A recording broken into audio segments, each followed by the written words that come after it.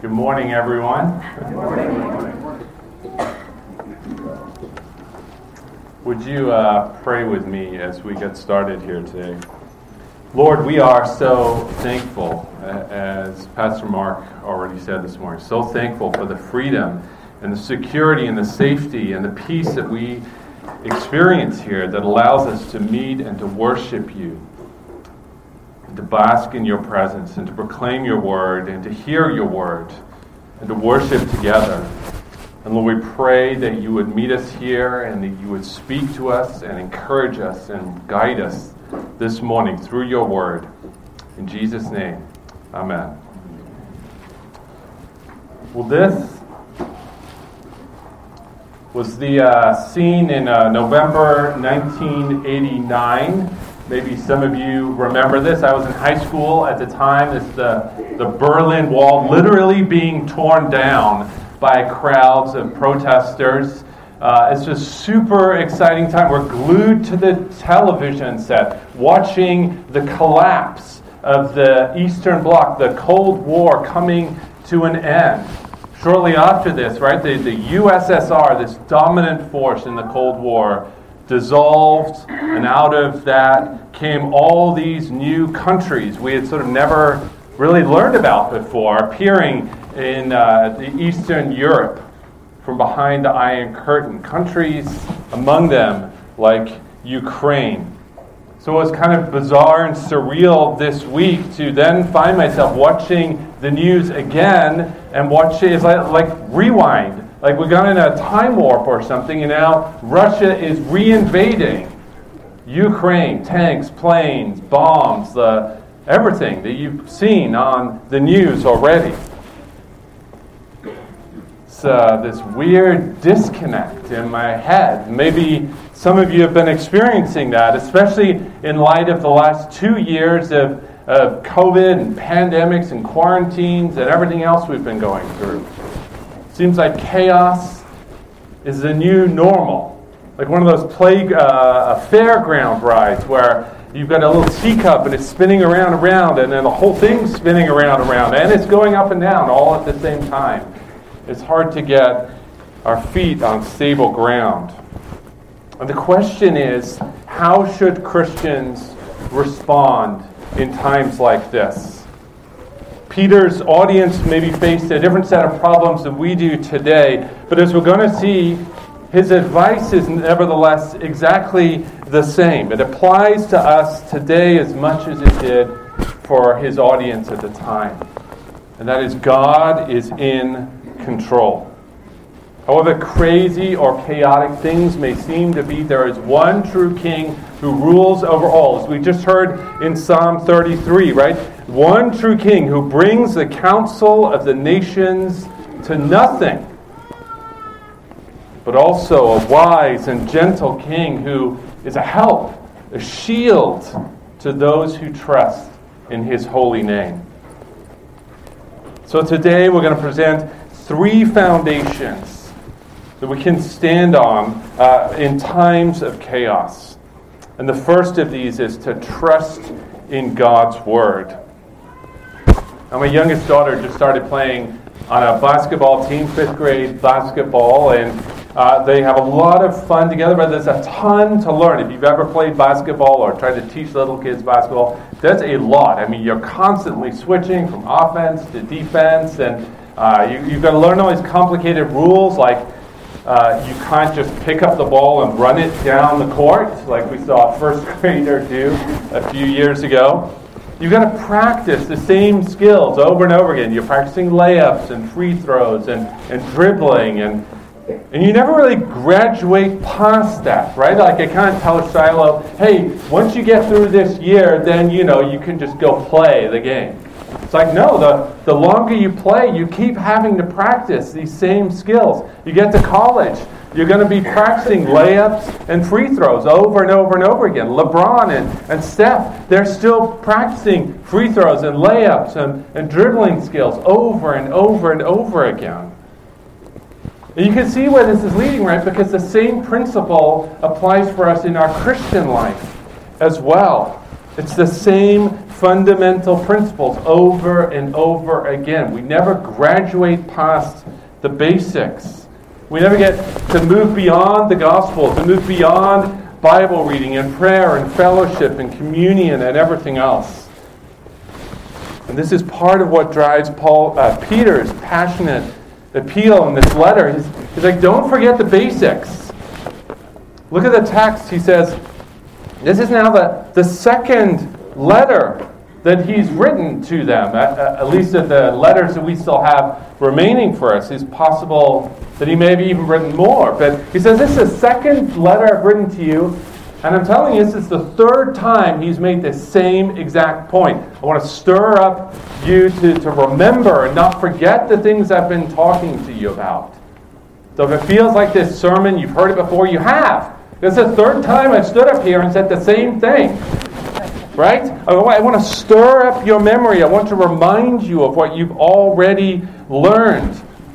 Peter has no interest in sort of wandering off into esoteric doctrines or these high-minded principles, like accumulating more knowledge. Studying theology and doctrine is good. That's what we do every morning before church. We have a Sunday school class. We're going through systematic theology. It's not too late to join us. It's important. But Peter's mission as a pastor and leader is to be faithful, not fancy. That's what he's trying to do here, to call his people to live in accordance with the gospel message they have already received. And so he's going to keep reminding them of this over and over again. Remember Jesus' commission to Peter, right? He says, feed my sheep. That's what Peter is doing. Look at this language. He says, beloved. Beloved. This is not the way we really talk to each other today. It's sort of very Bible language. But this is his passion, his love for his people. Beloved.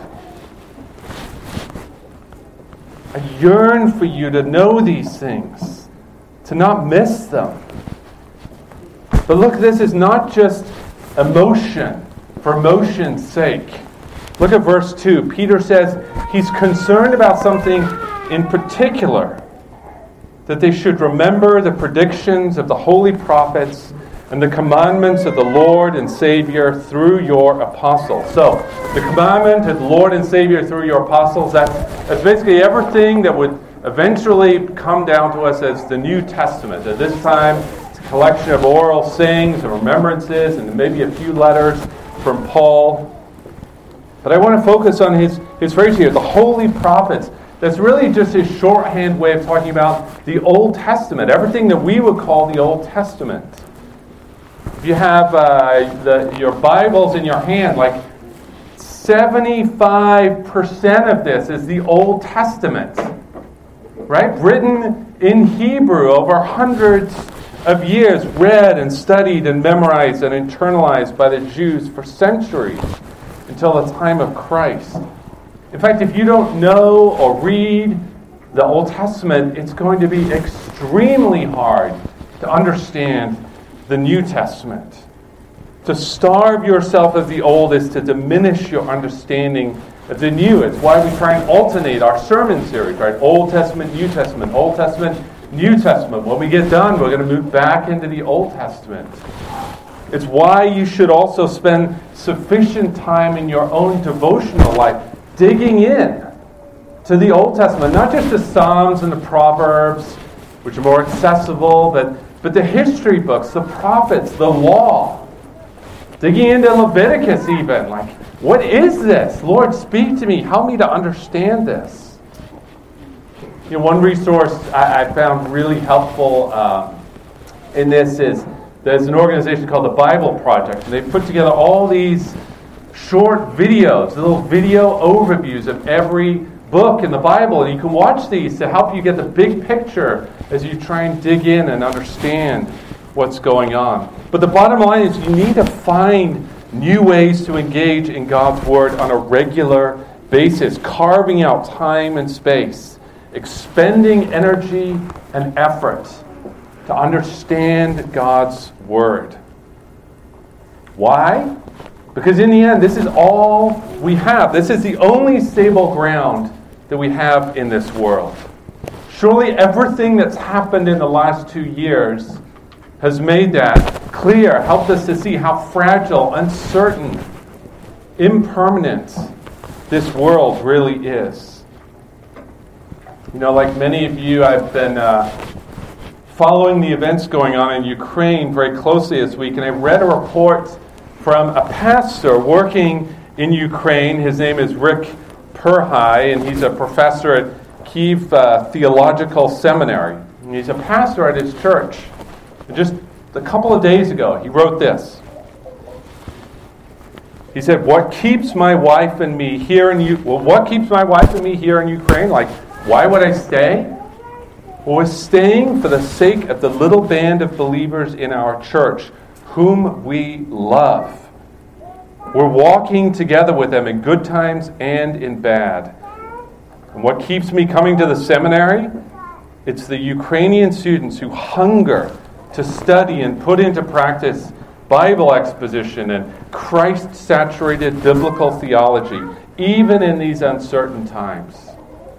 Even in these uncertain times, with bombs dropping on their city, with Russian troops advancing, everything else fades into the background."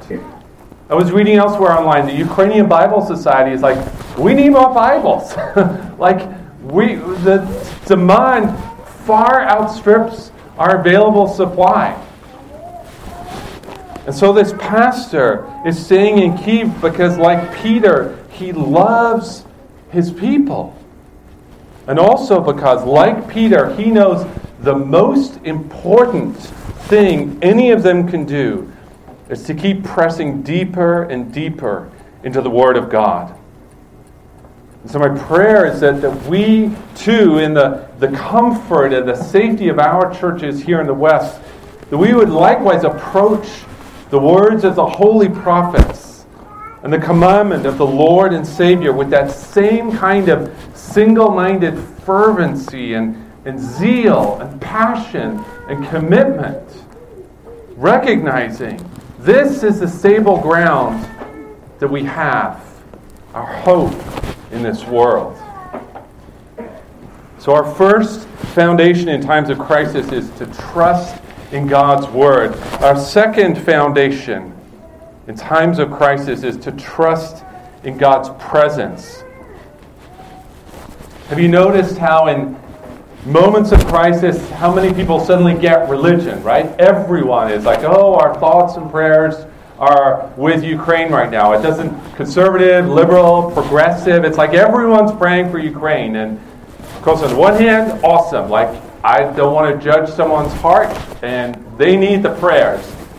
But you've seen this pattern over and over again, and once this crisis fades into the background, we'll return to the normal state of affairs, the way the world has operated for millennia, namely a sharp division between those who believe that God is actively involved in this world and those who do not. Now look, I'm not talking about those who believe in God and those who do not. I'm saying those who believe that God is actively involved in this world and those who do not. The question is, does God still intervene in the world? Does he care? Does he see what's happening? And Peter's word for these kinds of people is he calls them scoffers, right? Saying, knowing this, first of all, scoffers will come in the last days with scoffing. They'll say, where's the promise of his coming? For ever since the fathers fell asleep, all things are continuing as they were from the beginning of creation. You can just hear this mocking tone in their voice, like, where's your God? I don't see anything happening. I mean, you preach and you pray and you do all this stuff, but nothing changes. The world just keeps spinning on irregardless. It's pathetic. Maybe you've met people who talk like this. Sadly, this was my exact approach for years and years before I came to Christ. mocking, belittling, a scoffer who too busy following my own sinful desires to notice the hand of God himself at work in the life that I took completely for granted. But Peter has stern words of warning for such people as me. Look at verses 5 through 7. Peter says, look, your underlying premise is false. The world hasn't existed unchanged forever. The simple fact of creation itself was a sovereign, supernatural event. God didn't have to create the world, but he chose to. Right? We read in Genesis 1, right? The earth formless and void, darkness over the face of the deep, and the Spirit of God hovering over the face of the waters. And what are the next three crucial words? And God said. Repeated over and over again throughout Genesis. Genesis chapter 1. And God said, and God said, and God said. Order brought about out of the chaos, out of the waters, through the powerful word of God himself. How do words create this? I don't know. I can't explain that. But the Bible is clear that this is how it happened. Now, scoffers may reply, okay, well, fine, God created, but since then he's done nothing at all. So Peter continues saying, no. Look at the flood narrative. Just as God had power to call the world into existence, so too does he have the power to undo that creation. Just as he did when he allowed the chaotic waters to flood the earth again, punishing the ungodly while, as we read a few weeks ago, rescuing Noah and his family. And Peter fully intends and assumes that his audience would see these two facts as concrete, irrefutable evidence. Right? These are not myths or fables meant to teach some kind of generic, timeless truth. Right? If someone came up to you today and questioned God's active hand in this world, you wouldn't quote a Shakespeare play or refer to a Marvel movie as an illustration to prove your point. Right? You look for something concrete and tangible, something real and historical. And that's what Peter is doing here. He absolutely believes the flood literally happened. Not as a metaphor for something else, but as a real event, proving God himself to be active and present and engaged and involved in this world. But more than that, Peter says, look, from creation we know he exists, he is present. From the flood we know he's engaged and involved. And more than that, one day, in the future, he will return to judge the heavens and the earth with fire, a force unlike any other, bringing final judgment and destruction on the ungodly. And the common thread in all these events is God's powerful word at work in this world. Here, now, not distant and removed, up in the sky somewhere, but actively, intimately engaged, getting his hands dirty in the mess of this world. The God who dwells among his people, who speaks through the prophets, who took on flesh and dwelled among us. The God who hears our prayers and answers them. As the author of the book of Hebrews says, he upholds the universe by the word of his power. Now, I can't prove that to you. Like any evidence that I give, a skeptic will find some way to explain away. But let me share just one brief story. A friend of ours is a pastor in Malaysia, and his wife has been sick, very sick, for quite some time. And so last year they went to go see a number of different doctors, including an evaluation with a neurologist who said, I think this may be Parkinson's disease.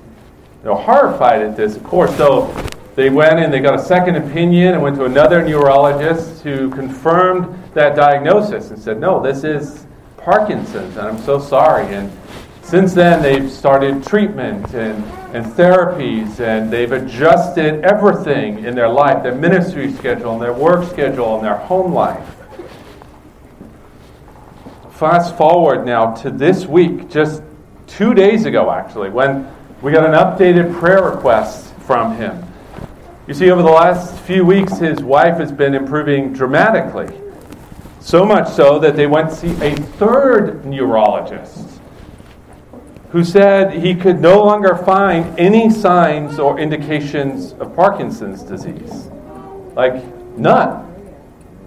Then just this week, before texting me, they went to go see a geriatrician, I think that's the right word. It's a doctor who specializes in older adults.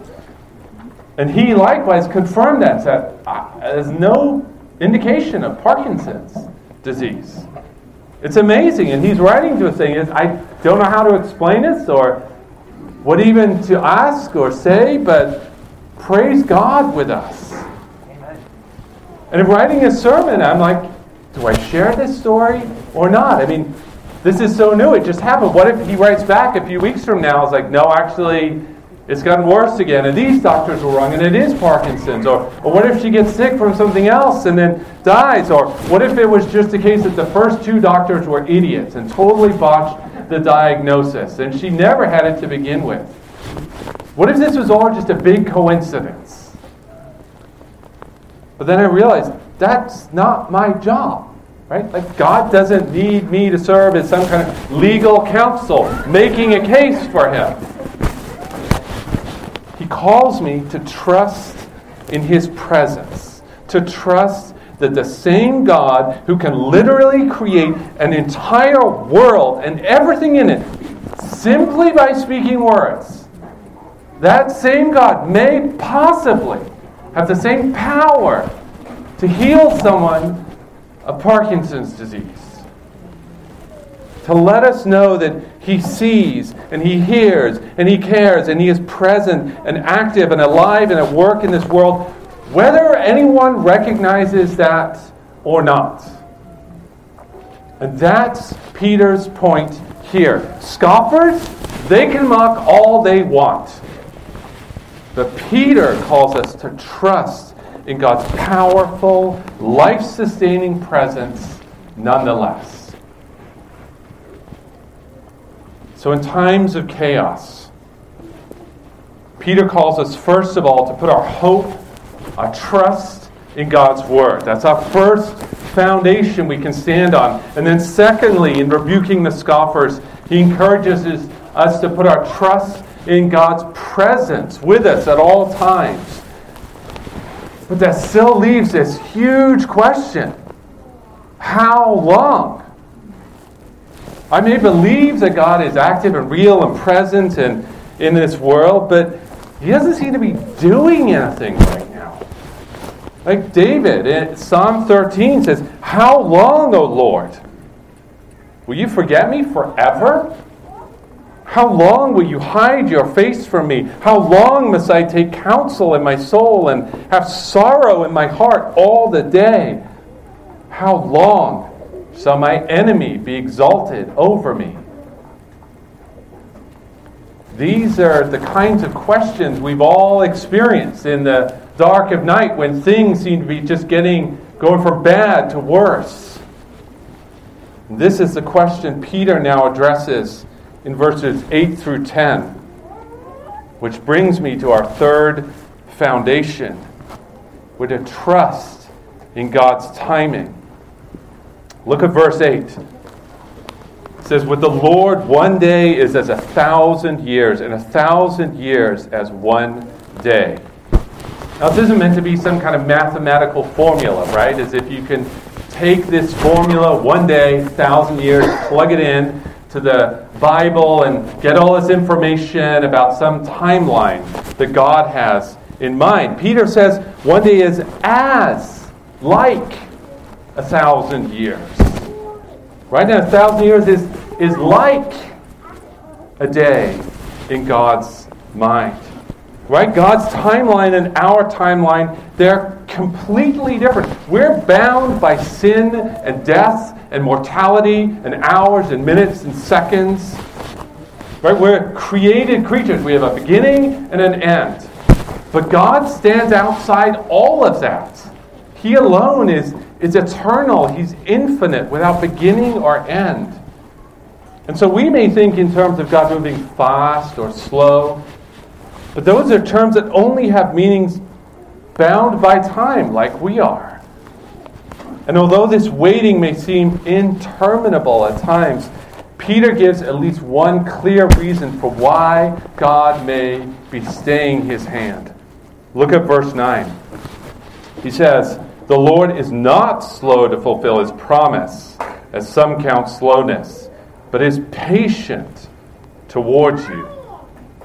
God's purposes are ultimately beyond our knowledge, but at least part of the reason for his delay is driven by his character, who God is, his patience, his long-suffering nature, right? Exodus 34, a God slow to anger, abounding in steadfast love and faithfulness, his patience desiring for our salvation.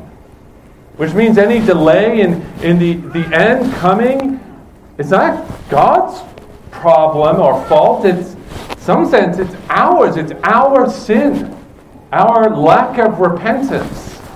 It's our brokenness and mess that's leading to this delay. And as Peter says here, this is actually a gracious opportunity for more people to come to faith. But that begs a question. If you look at this verse, how many people does Peter have in mind? Because it sort of sounds like God is talking about universal salvation here, not wishing that any should perish, but that all should reach repentance. Well, it's a big issue, more than we can completely cover in one sermon, but just looking at this context alone, we know this can't be talking about universalism, this idea that everyone will one day be saved. Because in verses 6 and 7, just in this chapter, Peter talks about the imminent judgment and destruction of the ungodly, both in the past with the flood and in the future when Christ returns. So clearly, just in this chapter alone, we know not everyone will be saved. Moreover, think back to chapter 2.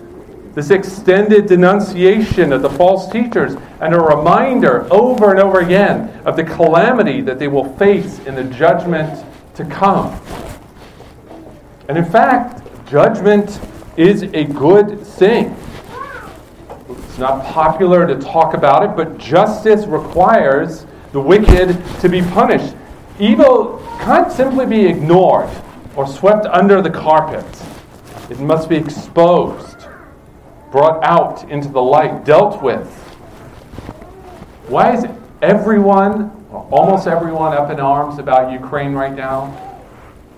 Because we instinctively know that this is wrong. Even non-Christians recognize this is unjust. You can't do this. It's wrong, and something should be done about it.